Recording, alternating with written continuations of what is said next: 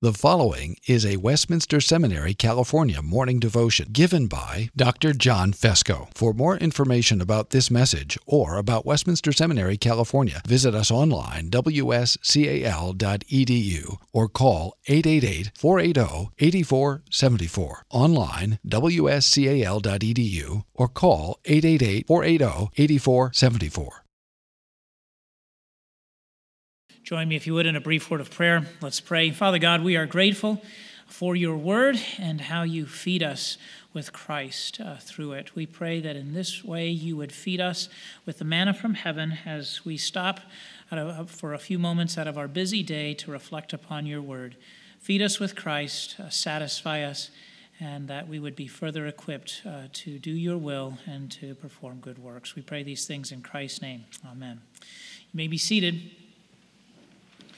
As you may or may not know, on the chapel schedule, I switched day. That's why I'm giving today's chapel devotional instead of doing it earlier in the week on Tuesday. Switched with Professor Horton. And so what I'm hoping to do is to complete my chapel series on the fruit of the Spirit. So if you would open your Bibles or listen as I read Galatians chapter 5, verses 22 and following, for the morning or this morning's text. So Galatians chapter 5, verse 22, hear now the word of the Lord. But the fruit of the Spirit is love, joy, peace, patience, kindness, goodness, faithfulness, gentleness, self-control. Against such things there is no law, and those who belong to Christ Jesus have crucified the flesh with its passions and desires. May God add his blessing to this reading from his holy and inspired word. This morning's chapel devotional is on the subject of gentleness, the penultimate fruit of the Spirit, as we find it there in Paul's famous passage from Galatians chapter 5. And at least for me, maybe this is a small window into the twisted way that I think, when I kept on meditating upon the idea and the question of what is gentleness, the idea of Koko the gorilla kept on coming to mind. For those of you who don't know, you can Google the images or the YouTube videos. Koko the gorilla was a very large, 400 or 500 pound gorilla that asked her captors, because she learned about 1,000 different words in sign language, that she wanted a cat. She wanted a kitten, so they eventually got her a kitten, which Koko named All Ball. And so there are many pictures of Koko the gorilla, this massive brute of a beast holding the smallest of little kittens. And this little kitten, of course, just rested and nuzzled in Koko's arms. And so to me, that just envisions an idea of gentleness. Here you have this massive creature gently holding the smallest and helpless of creatures.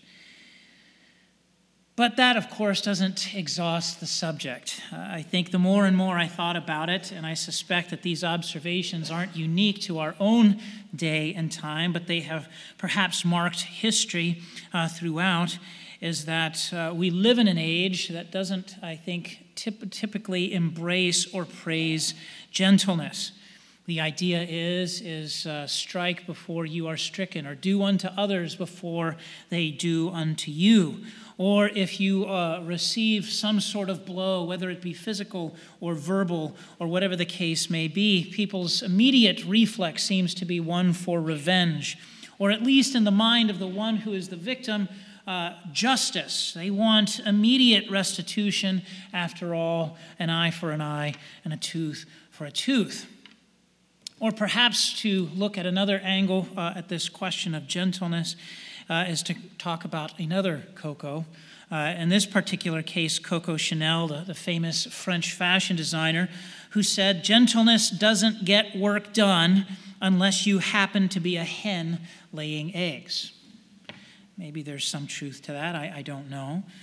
But if you look at the question of gentleness from perhaps another perspective, it would be that in our culture these days, especially one where men want to be manly men, and the idea, as we might say in my country, we want to promote the idea of machismo. Tough men don't show weakness. They don't show gentleness. Or perhaps, given the sexual climate in which we live, men might be fearful of showing some signs of gentleness because they might be perceived as being something less than manly men. Yet, in complete contrast with a number of these ideas that swirl about our culture, I think we can say that the Bible very clearly includes gentleness as a necessary virtue that all Christians, including men, are supposed to exhibit. Paul clearly says that here in the fruit of the Spirit. So whatever we might think about gentleness, if the Spirit of Christ indwells us, then it most certainly is something that we should manifest. But what precisely is gentleness? And in what ways can we show and manifest this fruit of the Spirit? Well, in the brief time that we have this morning, I want first to define and describe biblically what gentleness is. Secondly, briefly remind us of its source. And then thirdly, examine gentleness in action. What does it look like concretely?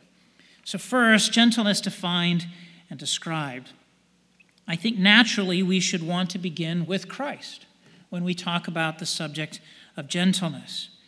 I think we all know of the times when Christ upbraided the Pharisees and vented his holy anger against sinners. For example, there is the incident where Christ went into the temple and cleansed it, where he turned over tables and he chased off the money changers. I think we gravitate towards these instances of Christ's rebuke because they perhaps play to our desire for immediate vindication and justice. And I think in many respects it shows our own proclivities for not wanting to take up the cross of Christ. It is easier as we read those passages of Scripture to see ourselves in the place of Christ rather than in the place of the money changers, the one who would chase off the unrighteous rather than the ones who are actually unrighteous in our conduct. But I think looking within the broader context of Christ's ministry, we forget that, yes, Christ did upbraid the Pharisees. Yes, Christ did chase off the money changers, and he cleansed the temple, turning over tables. Yet at the same time, the Scriptures present Christ as having another side to him, if not multiple sides. The prophet Isaiah said of the Messiah in Isaiah 42, verse 3, "A bruised reed he will not break, and a faintly burning wick he will not quench. He will faithfully bring forth justice." Notice that as the Messiah was to bring forth justice, something that we would perhaps think that would, of course, necessitate perhaps force, he's described in the gentlest of terms in doing so. Interestingly enough, Matthew quotes this very passage on the heels of the Pharisees conspiring to kill Jesus. If there was ever a time where we might think that force was warranted or anything less than gentleness would be warranted, it would be on the heels of an assassination plot. And yet here on the heels of this brutal plot to kill Jesus, Matthew responds and he places this very quotation there from the prophet Isaiah talking about Christ's gentleness. And so broadly defined, I think we can contend that gentleness is any act of kindness that we might exhibit towards another person. But yet more especially, I think it would be in a situation that might easily invite a harsh or forceful response. It's easy to be kind when others are being kind to you. But on the other hand, to give a gentle response when something more forceful might be called for, I think showcases the true arena in where we ourselves are called to exhibit gentleness towards others. All right, so that if that is gentleness described and defined chiefly, of course, as we see it manifest in Christ, we want secondly to remind ourselves of the source of gentleness. We have to recognize the source. I want us to remind ourselves that this is not simply a question of being like Jesus. Of course, we should strive to be like Jesus. But on the other hand, it's not just simply a question of imitation. The world can imitate anyone. The world can imitate Jesus, Gandhi, or whomever. But this is not what the Apostle Paul gives us. This is not what the Scriptures tell us. It's not simply a question of aping the actions of our Messiah. Rather, we have to recognize that Paul clearly says that gentleness is one of the fruits of the Spirit, which means that its source comes from the Spirit. The source comes from Christ pouring out the Holy Spirit upon the church, and especially upon those whom he calls, justifies, sanctifies, and glorifies. Christ, through the Spirit, therefore, is our source of gentleness. Human beings, of course, are capable of acts of gentleness, but where is the source? Where is the source? It must be in Christ. And we must recognize that when we do offer those acts of gentleness or kindness to those around us, that no matter how noble it might be, it's always tainted with sin. It's always tainted with sin. Remember, to violate the law at one point is to violate the whole law. So we may be kind and we may be gentle to someone, and it may be noble and it may be praiseworthy. But when we carry the albatross of our sin around with us, that act of kindness and gentleness is ultimately tainted, which means that we must first recognize the source of gentleness is in Christ, but we always require the imputed righteousness of Christ to cover the imperfections in whatever acts of gentleness we may exercise towards others. In the words of the Sermon on the Mount, I think we find Christ calling us to be gentle. You have heard that it was said, an eye for an eye and a tooth for a tooth. But I say to you, do not resist the one who is evil. But if anyone slaps you on the right cheek, turn to him the other one also. Here I think Christ really gives to us the way of the cross and the road of gentleness. That rather than responding in kind or with force or with anger or with vengeance, we are called to act with gentleness towards all of those around us. And it is Christ through the Spirit who is the source of our gentleness, and it is Christ who covers our acts of gentleness with his imputed righteousness. In broad terms, as John tells us in his first epistle, we are able to love others because Christ has first loved us. So, gentleness defined and described. We've reminded ourselves of the source of gentleness, Christ through the Spirit. But third and lastly, what about gentleness in action? I think our tendency might be naturally to gravitate towards Christ, and we certainly should recognize that Christ was gentle on so many occasions. I think of Christ's interaction with his disciples. How many times he must have shook his head in frustration, at least humanly speaking, saying, what is the matter with these people? Why do they not understand? Why can't they get things? At least that's my read of the text at certain points. That's what I would have been thinking.